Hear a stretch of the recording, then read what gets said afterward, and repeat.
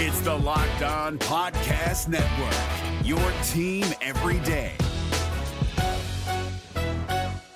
We're driven by the search for better, but when it comes to hiring, the best way to search for a candidate isn't to search at all. Don't search, match with Indeed. 93% of employers agree Indeed delivers the highest quality matches compared to other job sites, according to a recent Indeed survey. And listeners of this show will get a $75 sponsored job credit to get your jobs more visibility at Indeed.com/podcast. Just go to Indeed.com/podcast right now and support our show by saying you heard about Indeed on this podcast. Indeed.com/podcast. Terms and conditions apply. Need to hire? You need Indeed. Kyle Krabs here, host of Locked On NFL Scouting. Join Joe Marino and me every day as we provide position-by-position analysis of the upcoming NFL Draft.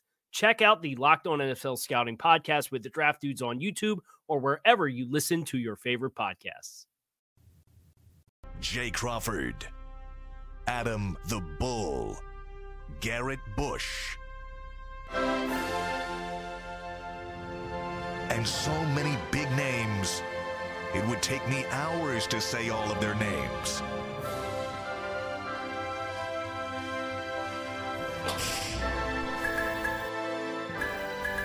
The ultimate Cleveland sports show. Booyah. Oh. Hey! There we are! Hello over there! Hello! We have the 5 chairs set up today, Bull. Yes, that is correct, because I was not supposed to be here today. But now I am. Well, yeah, that's right. You were going to be off. That's right. I will share. I haven't talked about this on the air. Many of you know my wife 2.5 years ago at this point, was diagnosed with leukemia. And she's been doing really well. Unfortunately, she needs to have a transplant now. Many people know it as a bone marrow transplant. It's actually, these days, it's a stem cell transplant. So she's going in the hospital today for 4 to 7 days and comes out for a couple weeks, and then she's going back in for 3 to 6 weeks. It's going to be a very tough time for me and my family. I'm going to be taking a little time. 4 to 6 weeks? 4 to 6 weeks, yeah. Oh, my goodness, so I'm going to be taking a little time off in April, You're going to need some May. help? We got plenty of help. My in-laws have moved to Cleveland for through the end of July. They just came this past weekend. Are they staying with you, so you'll have someone in the house? We got them a house in Rocky River that's 5 minutes from our house. Oh, so it worked out nice, and we have tons of friends. So many good people. The first time my wife went to the hospital, it was the worst because we didn't know anything about leukemia at the time. It was COVID, so I couldn't even visit her after the first week. It was beyond horrible. Wow. And we had so many people in our community, friends and people we weren't even that close to, that came through for me and my family. I'll never forget it. And they've all reached out to me again and whatever. So I wasn't going to talk about it, but whatever. But my wife was what? But the UCS family, the one thing we've learned about them is they will support. That's right. And That's right. And I know I speak on behalf of all of our regular watchers, but certainly on our staff. Anything, Bull. That we know. Anything. And you guys. I know you've got a lot of help. But yes. Anything at all. I appreciate it. You guys all knew what was going on, but the fans didn't. I appreciate all the kind words and thoughts and prayers that everybody has had. So my wife was supposed to go in the hospital this morning, but we thought it was going to be this morning. We called in. They said they don't have a bed. It's a special floor that's very restricted. There's not a lot of beds. And so they had some people discharging today, but they weren't ready to come out yet. So she's not going to this afternoon. So I said, let's go talk sports for a couple hours. Take my mind off. Very good. So very good. Well, hopefully we're a welcome diversion to that. Yes. And we're all with you. Again, anything at all. Don't hesitate. Just ask. Busy show. Josh Dobbs re-signed. We're going to talk about that. I love the move. We'll see where you guys are on it. One analytics website says the Browns have improved 3 wins already from last year. We'll talk about that. If that's the case, we're looking good. Also, we were going to do the Roger Goodell extension. That got swiped out for something else, correct? Look at the guys in the booth. Goodell is going to be overtime today for our paid members. Yeah. Bull put out a tweet today about a wide receiver idea that he talked about with the Oh, good. So we're going to add that So in. we'll get to He's gonna that. Surprise all of us. Curtis Danberg is here, Guardians Vice President of Communications. Curious to see how we're going to watch the team this year. Will we get a pregame show? Will we have a postgame show? Where will the games be? Curtis will be here. We'll talk about all that. Good news from the Guardians. They sold out their home opener. Not that there was any risk of not selling it out, but you'd much rather sell it out earlier than later. And a couple of weeks before the home opener. It is sold out. That's April 7th against Seattle. Good. Question is, will there be anybody there for game 2? Yeah, well, the attendance will drop dramatically, unfortunately, unless you get one of those rare early April weeks where it's 75 degrees. That's true. And people just have to skip work and school and play outside. And McNuggets is on the panel, which means we got to go into the NCAA tournament. You've been chomping at the bit to talk more about this. It's odd that we haven't. I don't know what it says about the popularity of the tournament. I haven't looked at ratings. Ratings yet. are way up, though. Are they? They actually are up. I don't know that we should look about the last couple of years because with COVID and everything else, I'd be interested to see where they were versus 2019. I think gambling has a lot to do with it, too. Oh, yes. You're right. I think gambling has a lot. But I also think the NCAA tournament is not as good a talk topic as it is a watch the game topic. I agree with you on that 100%. There's nothing more exciting than watching a 15 down the stretch against a 2, or in this year's case, a 16 against a 1.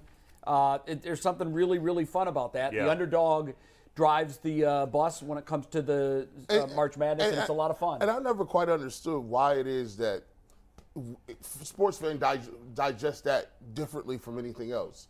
Is it the gambling and the brackets?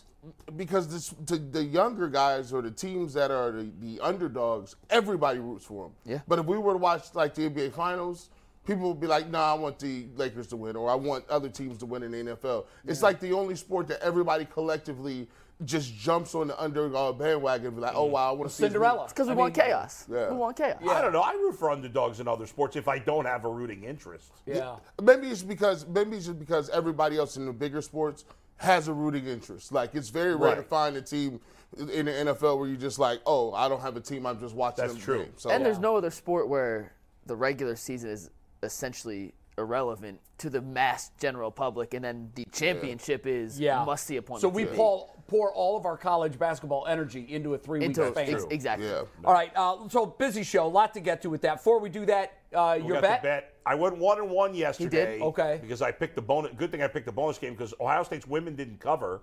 They won, but they didn't cover. It was I think it was a 4-point spread. They won by 2.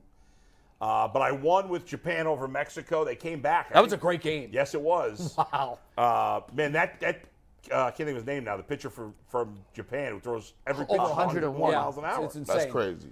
They were down most of the game. They were, and they came back in the 7th. And then 3 in the 7th, I think, to tie it. And then they won it late. But anyway, so it's that Japan. sets up Team USA and Japan in the championship game tonight. In what is expected to be the most watched baseball game ever, including in the world. The World Series. Yeah. In the world. You want to explain why?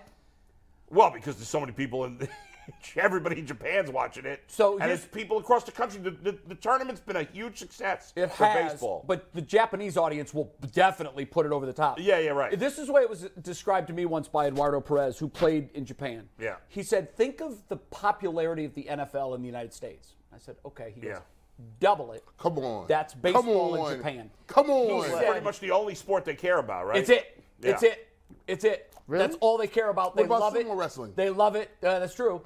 Ping pong. Yeah. They love it, bro. They love. He said it is unbelievable. That's crazy. How like when they have their Japanese League championship, he said every household has a rooting interest. You take a team and you watch it. So are they devastated when Otani comes to the MLB? No, they like to see their best. They like do. Him to come here. Yeah, and it's good for the U.S. too, because obviously a lot of those games now are televised by Japan. THK or whatever in Japan, so it grows the game globally, similar to what China did for the NBA. I used to do a baseball show with a pitcher who was in the big leagues a long time, C.J. Nitkowski, who also pitched in Japan for a while, and he said the exact same thing. Yeah, he said you can't even understand crazy. it. It is crazy. They love it. Isn't that crazy how sometimes when we look at like foreign policy, this is not like a political comment, but for sports fans, it kind of transcends all that. Like Russia in basketball, or of the former Eastern Bloc of Russia, how they could be going through wars. We might not have the greatest relationship with their country or their government, but people love basketball in China. So when you see somebody and you go, it's like, well, you don't see the Chinese government. You just see a bunch of people who like basketball, or in the case of Japan, baseball. It's funny how sports kind of international language. Yeah, it is. I was at a World Baseball Classic game a number of years ago in Miami. They were playing, I think, Dominican Republic. It was certainly a Latin country. We're driven by the search for better, but when it comes to hiring, the best way to search for a candidate isn't to search at all. Don't search, match with Indeed. 93% of employers agree Indeed delivers the highest quality matches compared to other job sites, according to a recent Indeed survey. And listeners of this show will get a $75 sponsored job credit to get your jobs more visibility at Indeed.com/podcast. Just go to Indeed.com/podcast right now and support our show by saying you heard about Indeed on this podcast. Indeed.com/podcast. Terms and conditions apply. Need to hire? You need Indeed. And it was incredible to me, the vibe inside that stadium. I'd been to big world soccer matches internationally, and that transcends that too. But the vibe was a full 3-hour party. Their fans come with costumes and flags and banners and drums. Yeah. And they really make it feel like it's a festive event. Yeah, but the vibe between the two fans, even though we weren't speaking the same language in many instances, we could understand facial expressions and high fives and everything. Japan, and it was great. South Korea, Central America, Mexico, baseball's massive. And I will tell you, I can see facial expressions because Anthony's giving us the EY. Yeah, we got to go. Talk about Bet Rivers read here, guys. Yes. Hey, Ohio, Bet Rivers Online Sportsbook is the place to be for every single game. Now is the perfect time to join Bet Rivers Sportbook. When you use code SPORTS, you'll receive a second chance bet up to $500. Get in on all the action with weekly specials on your favorite sports like basketball and hockey to help you win big. Check out BetRivers.com or download the BetRivers app today for the latest lines, odds, and boosts. And don't forget, call Bull's 1-800 line. He has 5 winners for you. He's 11-12. Guaranteed. But you got to call before noon. Right. I almost picked there was like some international basketball game today. I was like, I should pick that just That'd to be crazy. Different, right? But I didn't. And no podcast today, but I'll have one tomorrow, national podcast. I'm going with the Cavs tonight. I like the way they're playing overall. I know they didn't play well against Philly. I think the Nets are collapsing here at the end. I know it's a road game, but the Cavs have played much better on the road, especially against mediocre or worse teams. So I expect the Cavs to win. So I think they'll cover the 3 points. All right, very good. There you go. Very good. Let's dive in with Josh Dobbs. I gave you my 2 cents. I love it. Where are we on that? I think it's fine. I mean, ultimately, I think we all came to the conclusion that the Browns were not going to spend any significant money on a backup quarterback. Josh Dobbs is an extremely smart guy, an extremely likable guy, and he knows the system, right? I mean, I know the offense is going to change this year, but he knows the coaching staff, he knows the players. We've all consistently said pretty much if Deshaun Watson gets hurt for the year, the Browns are screwed, probably no matter who their backup is. Yeah. But this gives you hope for 3 or 4 games. In a couple of games. He did a nice job, by the way, when he played for Tennessee right at the end of the season in that game. Played well. Could you have had a better backup quarterback? Sure, you could have. But then you got to pay legitimate money. They're paying him like $1 million, $2 million. So I'm completely fine with it. I was impressed with his maturity when he slid into the starting role in Tennessee. He looked like he belonged there. When he had just joined the team. Yeah, he didn't look like a spotlight deer. He came out there. He played well. He knew the system. He had good command of a huddle and the guys and looked very much like a leader. Yes. And we talked yesterday, and Jay, you mentioned it specifically. You were impressed with Baker Mayfield going to the Rams on 2 days and essentially learning that offense and winning a game. Dobbs was on his 3rd team in 3 weeks when he started that game for Tennessee, and they didn't win, but they were 14-point underdogs heading into that matchup with the Cowboys because they were resting Derrick Henry, their top tight end, who it's not a Quankro, but it's a Conkro. It's almost exactly the same as the guy the Browns signed. Yeah. They had no weapons, and he went out there, threw about 55% completion percentage, ran for 3 first downs. No one told him he wasn't supposed to win that game. Exactly, and he had them in there till the 4th quarter. And seeing him come in, get in a huddle with guys that he's not familiar with, and be able to perform at a level that we had never seen him do before. He had never started a game in the NFL. That was his first career start. Yeah. I thought it was pretty damn impressive. Right. I thought so. I like the move. I would rather have. I like to have mobile quarterbacks as my backup, and I'll kind of explain why. It's kind of difficult when you get a quarterback and he's a straight drop back guy, 1, 2, 3, make reads.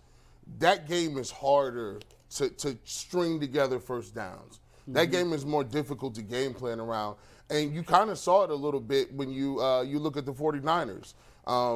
They had it right in the playoffs. They had what was it? He came in and got a concussion. Brock Purdy?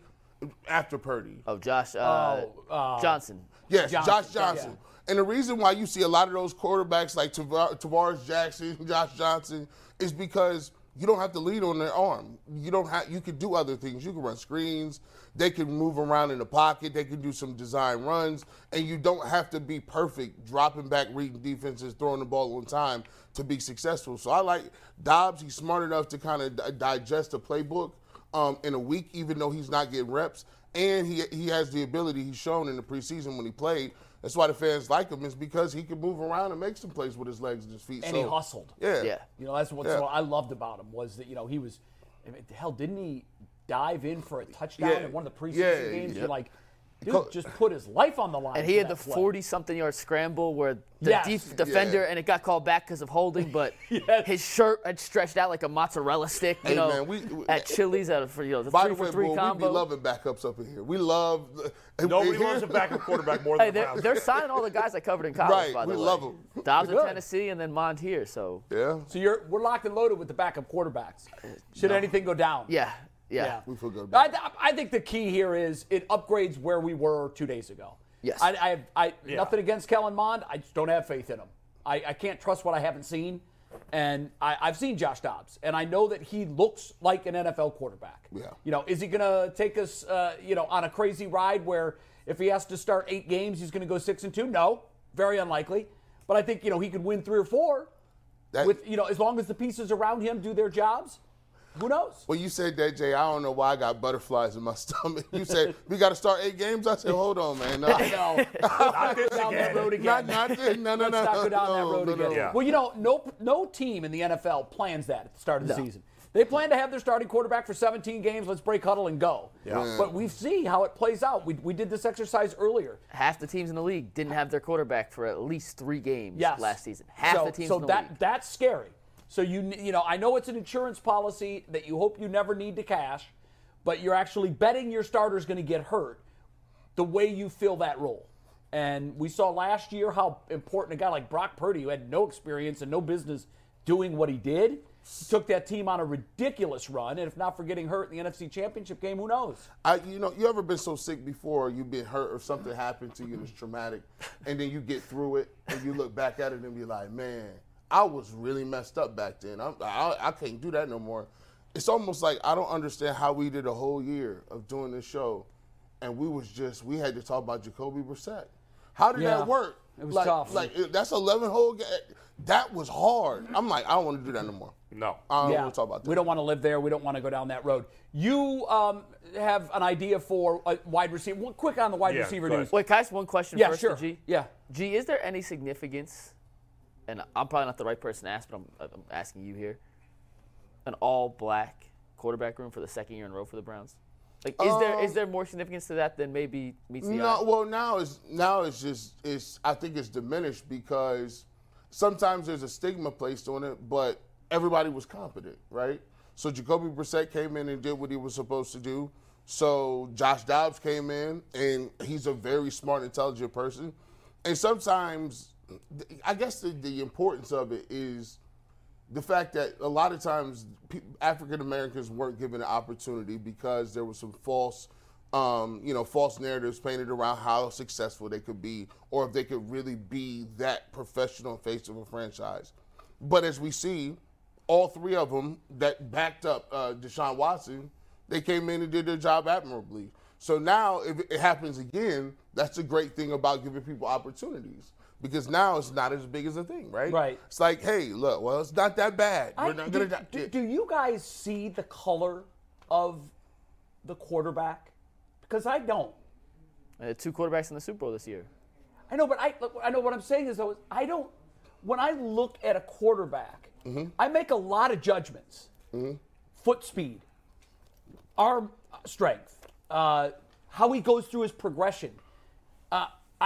I don't look at the color of skin just like I don't look at like white quarterbacks and what color eyes they have. I don't care about it's a DNA characteristic, and I'm surprised so many people still see that. I don't. Yeah. I mean, when there's never been 3 black quarterbacks on a team before, it stands out. I mean, I understand how someone could notate that. Yeah. But because the Browns were sub 500 last year, I'm not going to make a knee-jerk reaction and say, well, that proves you can't do that. I mean, I look at, well, do you have 3 slow quarterbacks?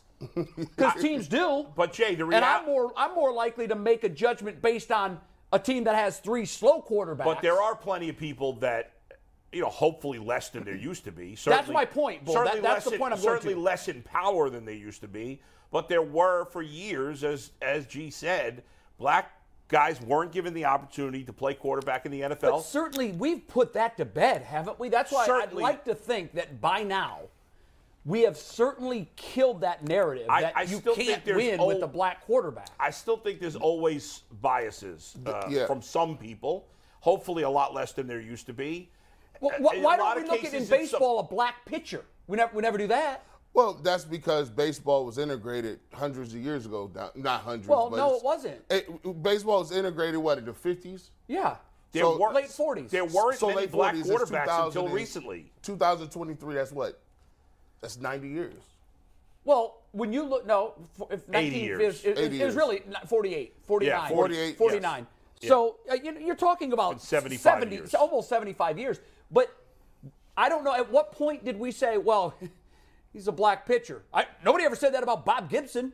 And Bob Gibson was less than 2 decades after the color barrier broke. Well, and you know what they said about Bob Gibson? Where people say, but maybe there weren't more black. First of all, there's not a lot of black pitchers in baseball. Well, not a lot of American, there's Latin pitchers. There were more black pitchers in the 70s and 80s when we were young than there is today. You have a PCC read really quickly? Yeah, do that. Get that out of the way. If you want to hit PCC here, Earl, looking for a job with career advancements and great benefits? PCC Airfoils is a leading manufacturer in Northeast Ohio. And all locations of PCC Airfoils in Eastlake, Menor, Wickliffe, and Minerva are hiring for all positions starting at $18 and up. Plus, get a full benefit package, paid time off, signing bonus. Apply online at precast.com/careers to learn more. So Earl jumped into our YouTube chat today and asked if they were happy with Josh Dobbs signing. What'd they say? We have 86%. Was anybody against it? 86% said yes. And what was that, Jay? I was just wondering if anyone was against it, what their argument was for why they don't like it. Well, 13% said no out of about 300 votes. Earl, did we have any arguments? The argument against it is that you could have somebody better. There are better options, but they're more expensive. So according to Earl, there were no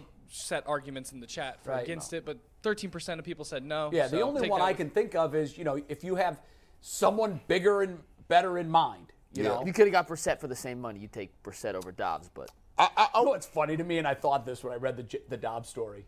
Not that they would ever bring him back because you couldn't, but there were reports, and I feel comfortable in saying that the annual offer was between 18 and 25 for Baker. When Baker's people said you're in the wrong neighborhood, exactly what it was. There probably wasn't an exact because they were talking in generalities. But it's been told to me that general number was between 18 and 25. And they felt that was more than fair. Baker's people didn't think it was. They thought it should be more in the 25 to 30. They could have had Baker Mayfield for $4 million for next year. Yeah. I mean, you talk about life decisions where you just blink and you make the wrong choice. I watched some of Baker's news conference yesterday on NFL Network. He looked like a guy that just found out that his entire family had been slaughtered by a hurricane. Yeah. He still handled the press conference poorly, as usual. He got mad. Somebody asked him a question about criticism and he got his dander up right away. Right away. I've changed. No, you haven't. You just proved you didn't change. Yeah, right. A buddy of mine that was at the news conference said the aura in the room was uncomfortable. And it was a nothing question. The guy wasn't trying to be antagonistic. No. At all. I don't think so. He's just got this chip on his shoulder. You know how I give everybody the benefit of the doubt. If I don't know them, they get the benefit of the doubt until they prove to me they don't deserve it. In his world, everybody gets the benefit of nothing. When he's introduced to someone for the first time, I think he sees them with a knife behind their back. Yeah. He's that's how he's wired. Which is crazy because I think I'm in the minority of people that, I think a lot of people like him. I think I'm in the minority of people. I don't know that he's... I don't know. I don't know about that. I think he's been treated nicely by the media in general. Some people just aren't likable people. Yeah, you're right. That's what it is. You were about to make a point earlier, G, before we did the piece. Oh, yeah. I don't want you to forget what you were going to say. Almost. So yeah, that's a good point. You brought up the fact of they don't say that about black pitchers. Let's give you an example of how you would get that same reaction. What if you had a pitching staff that was all black? I think it's happened. Not recently. The Oakland A's Right. And it probably would have been a big deal. So if the Guardians... And that's a little different, too, because your entire pitching staff, you've got 12 spots. That's your starting rotation, you got 4 or 5 spots. What if your starting front court was all white in the NBA right now? I mean, I know it's reverse. It's not exactly the same, but it'd be the same. It's kind of... The bottom line is racism still clearly exists, obviously. It's never going away. And so it's notable because for so many years, no quarterbacks were... It was known that a lot of teams did not want a black quarterback. Okay, but watch. How many starting white cornerbacks are there in the NFL? None. 0. Do we ever talk about that? No. I kind of... Yes, we do. No, we don't.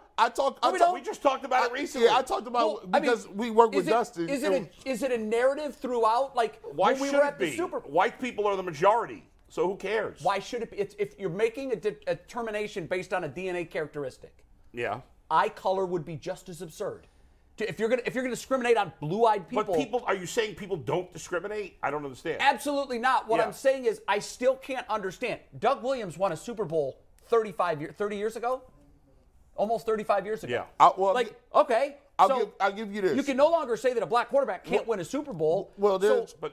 So who's the guy? Bill Polian, right? Yeah. Bill Polian is a pillar of GMs in the way you build teams. He's done it for so long. Yeah.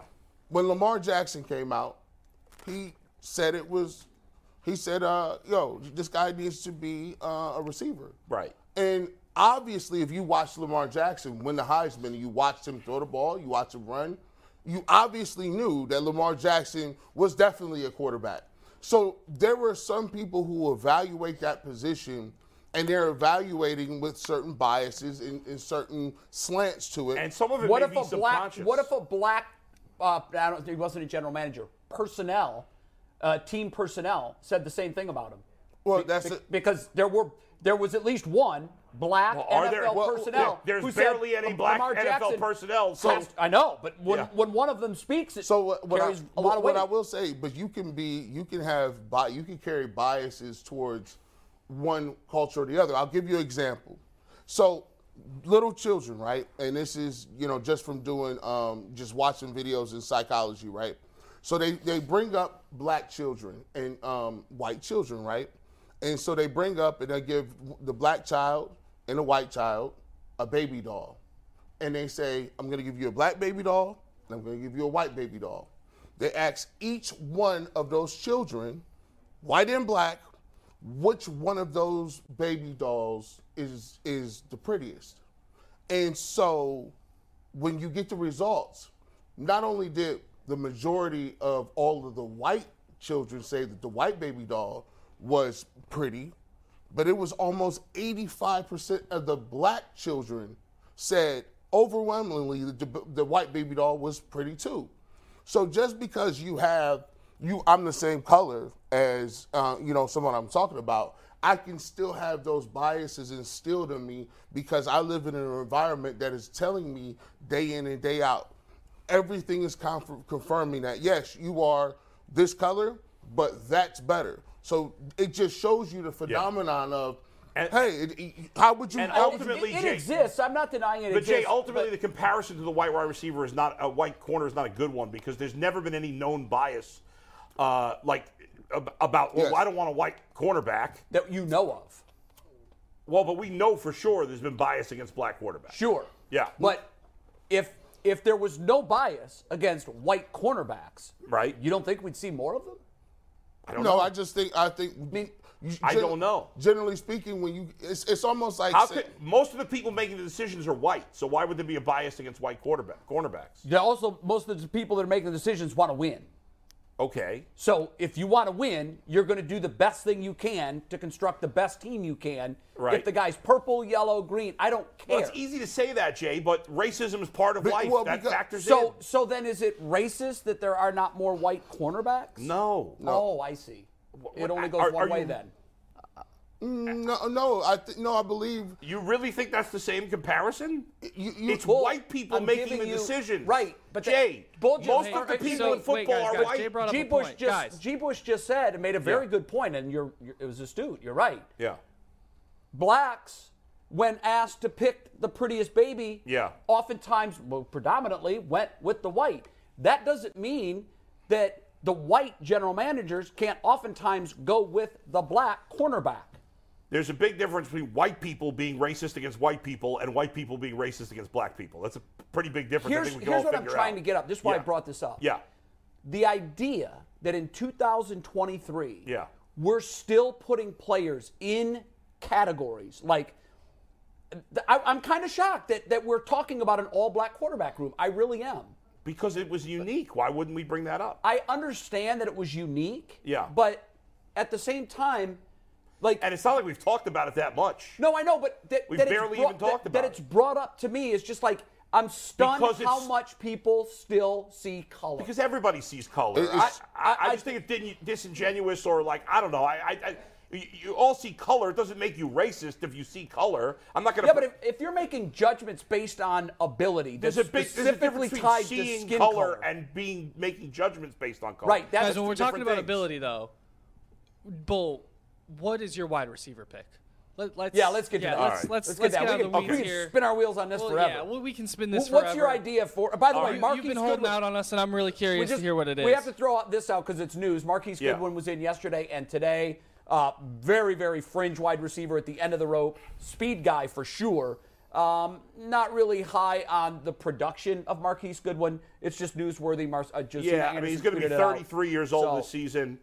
He's had one good year in his career in terms of production. That was 4 years ago. He's never been the guy that they thought he was going to be. No, he's got Olympic speed. Yeah, he had one really good season with the Niners where he had almost 1,000 yards. Yeah. But that was a long time ago. He's old. He doesn't move my meter. If they bring him in, that's fine. You're paying a minimum salary probably. That ain't whatever. It would be a minimum salary.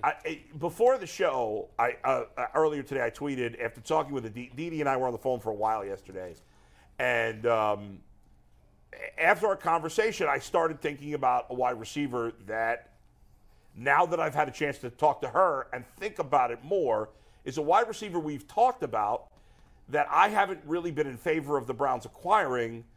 But before the show, Earl and Mike were harassing me to try to find out who I was talking about. They were naming all these random names. Yeah. Rumpelstiltskin. And it was, in fact, Rumpelstiltskin. I thought Jerry his Rice. 40 times like 4-2. Yeah. He can move. And you guys are going to laugh who I say this guy is, because we were arguing about. Can I guess? Go ahead. DeAndre Hopkins. No. You're going to say OBJ. Hunter Renfrow. Hunter Renfrow. So now you're coming around. We were arguing about this guy the other day, and because you called him just a guy. Oh, I don't think he's that good. Right. But again, after talking with Aditi, and we were getting into our conversation, a lot of it was about Odell, and the fact that big part of the problem with Odell here. Even though everybody wants to blame Baker and whatever, and I blame Baker some for what happened. There's plenty of blame to go around. And everybody that knows, nobody dislikes Baker more than me, and nobody has blamed Baker more than me. Right. So I'm certainly no Baker apologist. However, a big problem with Odell, and part of the reason I don't want him back, is he's a sloppy route runner. Yeah. He doesn't. He's a freelancer. He goes off script, and that's not. That's why it wasn't good for Baker, by the way. Baker's too small to be able to see that. Yes. So he's throwing to spots. He expects his guy to be there. And Watson could handle that better than Baker could, 100% certainly. agree with that. However, Stefanski's offense, even with Deshaun Watson, is going to still be, and you talked about this recently, G, where you talk about he's got the guardrails on the offense. Like, there's a plan, and you got to follow the plan. Right. And Odell is not a plan follower. That's just not his game. No. Fact. And so after talking about this with Aditi, I said to her, I was arguing with G and J the other day that I don't really love Hunter Renfrow. But you know what? What did she say that changed your mind? Well, because we talked about how important it is for this offense to have the structure. She talked about, why did Amari Cooper do better than Odell ever did here? Yeah. Even though he's not maybe the talent that Odell is. Sure. Because Amari Cooper runs perfect routes. Yep. Amari Cooper is always where he's supposed to be. And that's what Hunter Renfrow does as well. Yeah. Now, I think you guys like Hunter Renfrow more than I do. Possible. And you still do. But I think for this offense, and especially once my favorite guy, Brandon Cooks, went off the board, for this offense and this team, and then I brought back the fact that he played with him in college, and so they have some rapport already. He's making all our points. He's getting so big. He's growing up. Shout out to see. So I've come around and thought you guys would be excited about that. Not that it's going to happen. Shout out to Bull. Yeah. Because he was so dug in on this the other day. Yeah. And it's very rarely do people admit, you know what, I've changed my mind. Well, and I did say, listen, I said the whole time, I'm not anti-Renfro. I just didn't want him to be the best move. Yeah. Well, at this point, I don't know if you have a choice. He might be the best move you can make. Because it's getting late. Right. If they weren't interested in Cooks, I can't imagine they're interested in Hopkins because Hopkins is making a ton of money too. He's even older than Cooks. Are you guys still not as fast seeing as Cooks. A lot of folks that really want them to bring in DeAndre Hopkins? Because I'm talking through Twitter. I've talked to some not on Twitter, but I've just the people that I run into and the people that are asking like, what do you think? When it always comes back to what they think, and they're like, I think we need DeAndre Hopkins. It's stunning to me how many people have told me in the last week, well, everybody else is gone. DeAndre Hopkins, he was great with Watson once upon a time. I don't think he's the right fit, but in the end, I think if they traded for Hopkins, none of us are going to be mad about it. Yesterday, Earl gave me a call. I was sitting there doing stuff, and first I was doing the Locked On Brown podcast, and then Jeff called me like, bro, you got the internet on fire. I'm like, what happened? They signed somebody? Then Earl called me and said, yo, bro, they going crazy. You see your timeline, they're going crazy about this receiver conversation. I'm like, what? I didn't know this was earth-shattering. I thought we knew. What did you say that drove everybody nuts? That they need a receiver? They need a receiver. People went crazy. People are like, people were freaking out that G was upset that Barry hasn't been more aggressive in pursuing a receiver. Yeah. It's stunning to me how quick this fan base will have the backs of a front office that heretofore has proven nothing. It is, but man, they've got so many apologists in the chat rooms, and we all show up on Sundays. We're all apologists. I was, and I had to do some research because sometimes when you see something and you're breaking it down and you look at it and you're like, why do so few people feel it that way? Why? What is the point of saying or being upset if you say they need to be more aggressive in this area? And so I had to get on the time machine and I started doing some research. And to be a really diehard fan, you have to really think about what it means to be a fan. That means you are emotionally attached to a team and a person that you don't know. Yeah. So when you're that emotionally tied into it, like we all are, because we wouldn't do this for a living, we weren't. When you criticize your team, it's like you criticizing someone's family, their mother, their children. Yep. There's people that take the games. This is what I don't understand about that, because you're right, but here's what I always tell fans. You're looking at it the wrong way. I'm not from an outside house throwing stones. I can talk about my brother, but you can't talk about my brother. Me, Jay, and Bull, we argue all the time. But guess whose side I'm on if we outside? That's exactly right. We in the team. You can't talk to Bull like that. And it's the same thing with our team. I mean, when I'm taking a shot at the Browns, I'm not doing it from an outside perspective. It's like I'm looking at my brother saying, you better get your shit together. Yeah. Because you're carrying my name. That's right. And you're better than that. And you're better than you guys, because you're like, I kind of understand why fans sometimes get mad at me, even though I never say anything to to pick on Browns fans. I would never do that because you're my people. But still, but for you guys, I mean, you've been fans of the team your whole life, so I don't. I do think two things can be true, though. I think yesterday, G, we may underrate how aggressive Barry has been in the last 24 months, going after Watson, making the trade for Cooper. They've signed as many free agents as I think any team but Chicago this offseason. Atlanta's signed more, too. And Atlanta. But they're in the top 5%. But made also a lot of moves. But not been aggressive enough in other aspects to go push all the chips in this year to give themselves a chance to win with a quarterback whose cap hit is only going up and up now after the restructure. I think it's $19 million this year. It's 64, 64, 64. In my opinion, this is when those chips have to be pushed onto the table. And when you look at Andrew Barry, especially financially speaking, his draft record, Very his ability to acquire talent in trades and free agencies. I think he's done good in trades. He's had a ton of swing and misses in free agency. Yeah. What we do know Barry is very, very, very, very good at is manipulating the cap.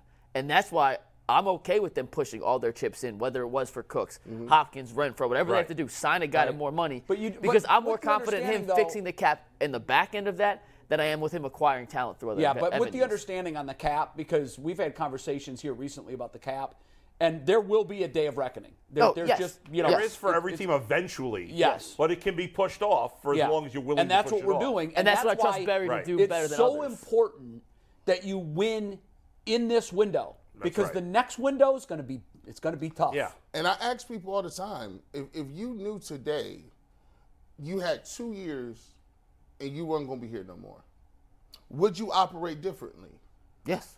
Everybody would. Yes. Because the sense of urgency. Now, here's the thing, and I'm going to compare it to why you say, well, G. Bush, you can't run an organization like that. G. Bush, you can't. It's not that way. Well, let me give you a different perspective and see if you can follow me on this one.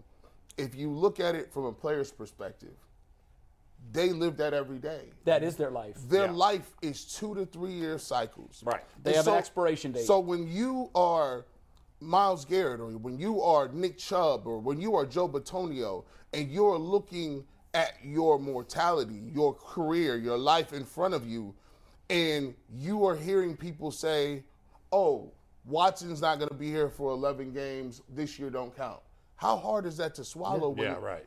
Or this year where you hear, well, we don't have the money, we'll rather let younger guys develop. And you're sitting there in that locker room and you say, man, I'm icing my knees down. I don't even know if I got nothing left for this year. Yeah. And so what are we doing here? The goal is the highest goal in the world, to get here to the mountaintop. And G. Bush, is that how you set culture? That's how. Without saying a word, you send a message to every guy in that locker room based on, we keep using this term, they're all in. Well, hell, shouldn't you be all in every year? Shouldn't every team do that?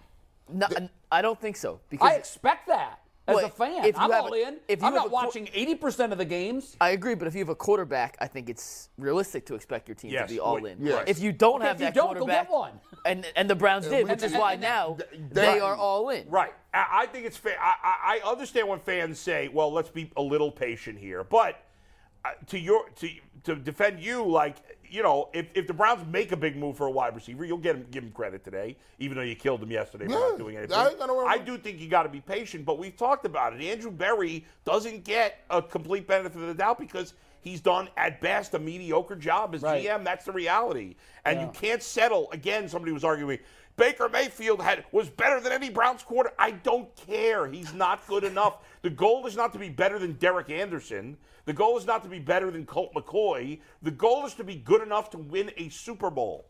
Couldn't agree more. And you know, I want my GM to be all in every year.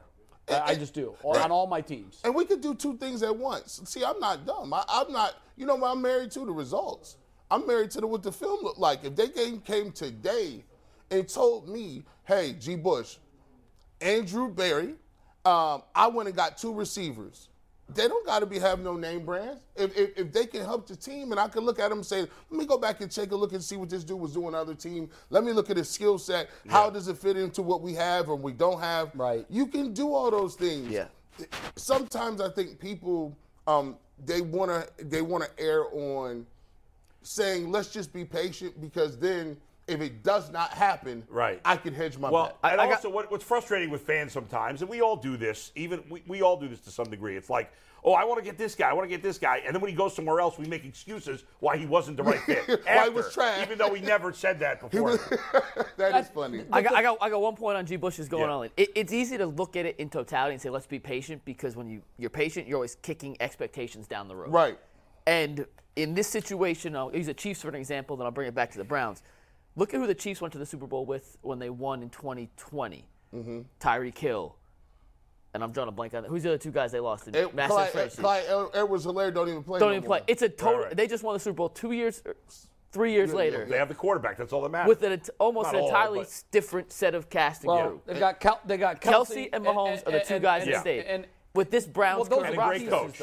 But with this Browns roster, my point is quarterback, a ball catcher, and a head coach. Yes, and my point with this Browns roster is if you don't go all in with this collective unit, which we all agree there's 3 potential Hall of Famers on this team right now, I don't think Bitonio's here in 3 years. No. Nick Chubb, if he's still here, is a very different caliber player. No. Myles Garrett will be 30 in 3 years. Yeah, they've got to win the next few years. This is your window to win. And it's hard to trust them to retool when we talked about their top 100 picks in the last 3 years have been terrible. In fact, let me read this real quick because before the show, we were looking at – remember yesterday we brought up those 10 players the Browns have drafted in the top 100? Mm-hmm. Yeah. And there were like 2 good players. The best players were Newsome. There were way more misses than hits. Yeah, there were like 7 misses, 1 okay guy. And 2 hits. And then 2 hits were Newsome and what's his name? Emerson. And Emerson. All right, let me give you the 9 players the Bengals have drafted the last 3 years, top 100 picks. This is going to piss people off. Just be ready. Joe Burrow, Bust. T. Higgins. Bust. Logan Wilson. Bust. All right, you're ruining the thing. Jamar Chase, Jackson Carman, who is a bust, Joseph Osai, and then last year's guys, Dax Hill didn't play, Cam Taylor, Britt Decent, Zachary Cart. So if you look at it, of 9 guys, 4 massive hits, 2 small hits, 2 unknown, and 1 bust. That's the difference. But the key is 2 of them are Hall of Fame trajectory type players. Yeah, and T. Higgins and Logan Wilson are both and Pro Bowl caliber players. Yeah, they're Pro Bowl caliber. And this is why I can commend them because the human nature says we hit on T. Higgins. Human nature says the next year when you're not very good, draft the offensive lineman. Lineman, go away from the receiver because you have one. 2 now. So that's my argument with when they say Amari Cooper. Guys, I love Amari Cooper. Love him to death. Love him. I need 2 more like him. Love him to death. But Amari Cooper is that much more dangerous with somebody else. Yes. They went and got T. Higgins, who could be a number 1 in a lot of places. You know what type of guts it takes to draft Jamar Chase after they're like, what are you doing? Why would you have 2 receivers? When a left tackle was the presumed pick at that spot. It's not like they had to reach for a left tackle who was ranked much lower. Penei Sewell. They knew that Chase was a generational talent. And they knew that the combo of Burrow and Chase in college led to the highest trophy. Let's roll the dice. And I hate to predict this, but don't say it. I'm going to say it. Those 2 are going to lead to the highest trophy in Cincinnati before they're done. We'll see. They better. I don't see how they miss. I don't. And if they were smart, because it's the equivalent of what's going on in Kansas City with Mahomes and Kelsey. If they're smart, they lock up both receivers. And then if they were smart, go back to the draft and go get another receiver. See, I would because what you're doing, Tyler Boyd is the 3rd guy. Yeah. So now you got an availability of developing a young guy with all those studs, and you can get him for cheap. And now you control him for 4 years. Well, and that's the situation you want to be in. The Chiefs have been there. The Eagles have been there, where you could draft a guy high and he doesn't even have to play right away. Right. The Bengals' first-round pick last year barely played because they had 2 good safeties, and now those guys moved on. So you rotate the new guy in at a much lower price. Right, at a much lower price. And let's talk about this. I don't know what this website was. It was just an analytics website. Looked at all 32 teams and the moves that they made, and they say that the moves that the Browns made will result in a net gain of 20 points. Mm-hmm. Yes. And if you factor those 20 points into their points for and points against last year in the average margin of decision, they say that the Browns' moves this free agent period, this offseason, is worth 3 wins. Correct. That's the 5th highest improvement in the NFL. Are you guys buying that? Wait a second. That's based on last year's point differential? There was an algorithm that put together the player values. What site was this? Anthony, pull up the Yeah, I wanted to know that too. It wasn't in the notes. That's a bad way to do it. Well, based on it's a way to do it, Bull. I don't know what the best way to do it is. Yeah. But it's a way to do it. But last year's numbers to me are meaningless. Every year's a new year. I think it's taking into equation how close certain games were. I mean, and look at this. The Eagles, Buccaneers, and Chiefs are the bottom 3. I don't think the Eagles are going to take a 7-step loss-win record differential back. The Chiefs aren't going to lose 6-7 games next year. I think the Browns roster now is better than it was at the end of last year, but they're only going to get a 3-win improvement if Deshaun Watson plays better, not because of the guys they added. I'm wondering if that wasn't factored into all of this anyhow. I don't know. If that's it, I mean, then there's an assumption of how well he's going to play. I think it was just the offseason This was based just on the offseason. On the roster changes so far. I can't buy 3 wins. Here's the way deductive reasoning works. This is unless there's a way that they use that I don't know of. it appears that what they've done is first come up with the quantitative number of 20 points, that's the points added. Then you would go to points for, points against last year, average differential margin. And if you roll those 20 points that they say that they've improved in, and they're taking a lot of assumptions into this. Yes. So it's a very imperfect science. It's imperfect, and it's not scientific. It's because schedule. And the other teams have changed too. Right, exactly. So what they're saying is, from last year's roster, this would be a pickup of 20 points, a net gain of 20 points.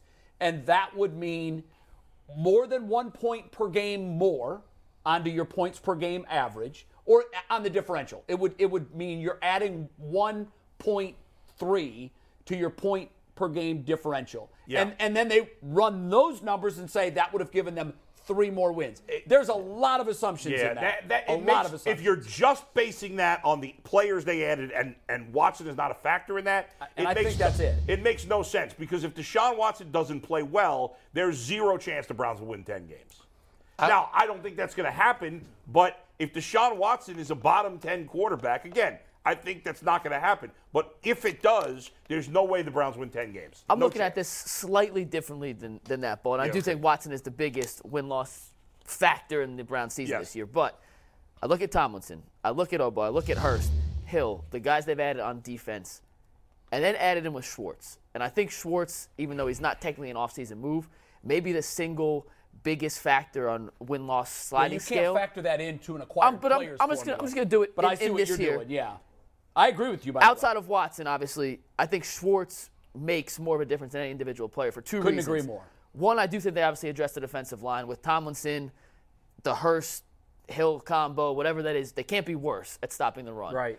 And with Schwartz, who has been an elite developer of interior defensive lineman talent throughout his career, that's going to open up everything for their linebackers. Right. And these linebackers, the Browns have J.O.K., Taki, Jacob Phillips. Say what you want about them. They all suck. They're all hurt. Yeah. They're all small, but they are fast.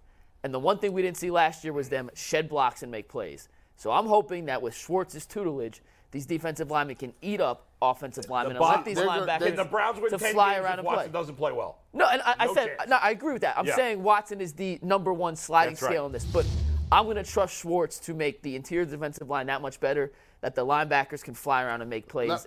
And that's why I do think these moves, in theory, could equate to a couple wins. Let me give you this. So say, for instance, like you're a chemist, right? Breaking Bad. And so you're a chemist, you know all these chemicals, right? And so there's a chemical spill, right? And everyone just hanging out. They don't know if it's poisonous or not. Obviously, they don't know whether it's a chemical spill that's going to kill you. Kind of like Palestine. Right. So when the panic hits you as a chemist, because you see that chemical on the ground, is because you know intimately, like, what's coming next with that. Yeah. And you're one of a few people that know. Let me give you an example. You say, G. Bush, where are you going with it? I intimately know about defensive linemen. If there's nothing else I know, it's watching these big dudes up front. A lot of people just watch the ball, or it is what it is. You don't know anybody play D-line. You never played it. You notice them when they make an impact. I know how hard it is as a defensive lineman to stop the run. People throw it out there as a misnomer. You got to understand, you trying to fight in your gap, you get double teamed, you don't know the snap count, you don't know the direction of the ball, you don't even know if it's a run or a pass. You are basically, as a defensive lineman, you are the infantry in the brigade. You are, when people used to line up and say, line up, and they used to line up behind them, the red coats and everybody shoot, that first line was the guys that usually got killed first. They all did. They died first all quickly. Died, yep. They're the defensive linemen. What you were doing as a defensive lineman is dying 60 deaths. Wow. That's what you're doing. Your goal is to sacrifice and die 60 times in a game to make sure that ball does not go there. Right. The people who count are the ones behind it coming through to clean it up. And right now, so you don't like dismissing the importance of linebackers. You can't have one without the other. They are tied to the hip. Hand and glove. And here's something we have to be realistic about also when it comes to the defensive line. Have the Browns gotten better on the defensive line? They have. Yes. Yeah. But we got to remember, the Browns had the worst offensive line in the league, defensive line in the league last year. According to Jason, historically. They haven't gone from the basement to the penthouse. Maybe they're in the middle. Maybe. I think we'd all sign for the middle. Yeah. And I don't even we pop know champagne for the middle. The reality is, if you're talking about the run defense, let's see how much better. Well, at one end, you got Myles Garrett. You still have Myles Garrett. There's no change. The other end, the one thing you say about Jadeveon Clowney, he's always been an elite run stopper as an end. Yep. So I don't know that they got any better at that end spot. I don't know that it was last year. Maybe not, but I don't know. I can't remember if Obo's any good against the run. I don't remember offhand. He's physical and aggressive, but he hasn't played enough to really get a true evaluation. Now, obviously, with Tomlinson, at one of the tackle spots, they've gotten better, clearly significantly better. At the other tackle spot to this point, we don't know. Hurst hasn't played in 2 years. The other guy. So I think out of 4 spots right now on the D-line, against the run specifically, we could say they are significantly better in one of those 4 spots and probably equal at the others. So I don't know. They're better, and I like what they've done. Yes. And I think I think it's promising. Yes. I think the defense is clearly better now, but we got to be realistic about how much better they are because there's still at least one potential weak spot on the D-line, and they still have nothing at linebacker. One band, one sound. I watch Drumline all the time. Great everybody can be in their gap, and it take one person not to be in that gap, and it looks like you guys don't know what you're doing because he's going to score and not get touched. That's where Jim Schwartz comes in. Yeah. In my mind. I hate to roll on Joe Woods so hard, but I'd said last week that I kind of blame 85% of the defensive woes on the guy that was drawing up the X's and O's. I just thought that there were too many times where guys were looking around pointing fingers, and I know some of it goes on the players. I'm not going to absolve the players of some responsibility because they ultimately are very responsible, but I just feel like it's like a classroom with a bad teacher. Mm-hmm. When you take that teacher out of the mix and you put a new teacher in there that energizes the students, teaches them what they need to learn in a more... We're driven by the search for better, but when it comes to hiring, the best way to search for a candidate isn't to search at all. Don't search, match with Indeed. 93% of employers agree Indeed delivers the highest quality matches compared to other job sites, according to a recent Indeed survey. And listeners of this show will get a $75 sponsored job credit to get your jobs more visibility at Indeed.com/podcast. Just go to Indeed.com/podcast right now and support our show by saying you heard about Indeed on this podcast. Indeed.com/podcast. Terms and conditions apply. Need to hire? You need Indeed. Constructive way and a way that is sinking in better. I just think, and I like his no nonsense. He's a football man. I think we all agree, Jay, but, he's not going to make every player significantly better. He's going to make the unit significantly better. Yeah, everybody agrees the defense how is they fit together is going to be better. He can't turn nothing into something at linebacker, and they really have nothing. Now, he might be able to hide it a little better. Yeah, sure. I mean, there's no doubt. They still need linebackers, period. End of discussion. They need healthy linebackers because the linebackers they have right now just currently aren't physically able to go out and do what they were all hurt last year. I'm telling you, if you went out and it's just the way you think. When you go out and you get Bobby Wagner, that transforms everything you're trying to do. You really only need. You only need one guy. Quite often these days, you're only playing 2 linebackers. That's it. Yeah. So if you get one good one. Then it's okay if the second guy's not great. Because I'm trying to rehabilitate JOK, right? Like right now, I don't think he has the fundamentals. He never really played linebacker in college specifically. I need somebody to get with him to say, JOK, what better person to watch film with than Bobby Wagner to say, these are your keys. When the guard does this, automatically go right there because there's 9 times out of 10 it's coming with this play. Hey, when you're inside out on that tackle, I noticed that you went high on there. Right? No, you get him low. I watched film on him years. He's going to try to do X, Y, and Z. That's how you can get another coach on the field.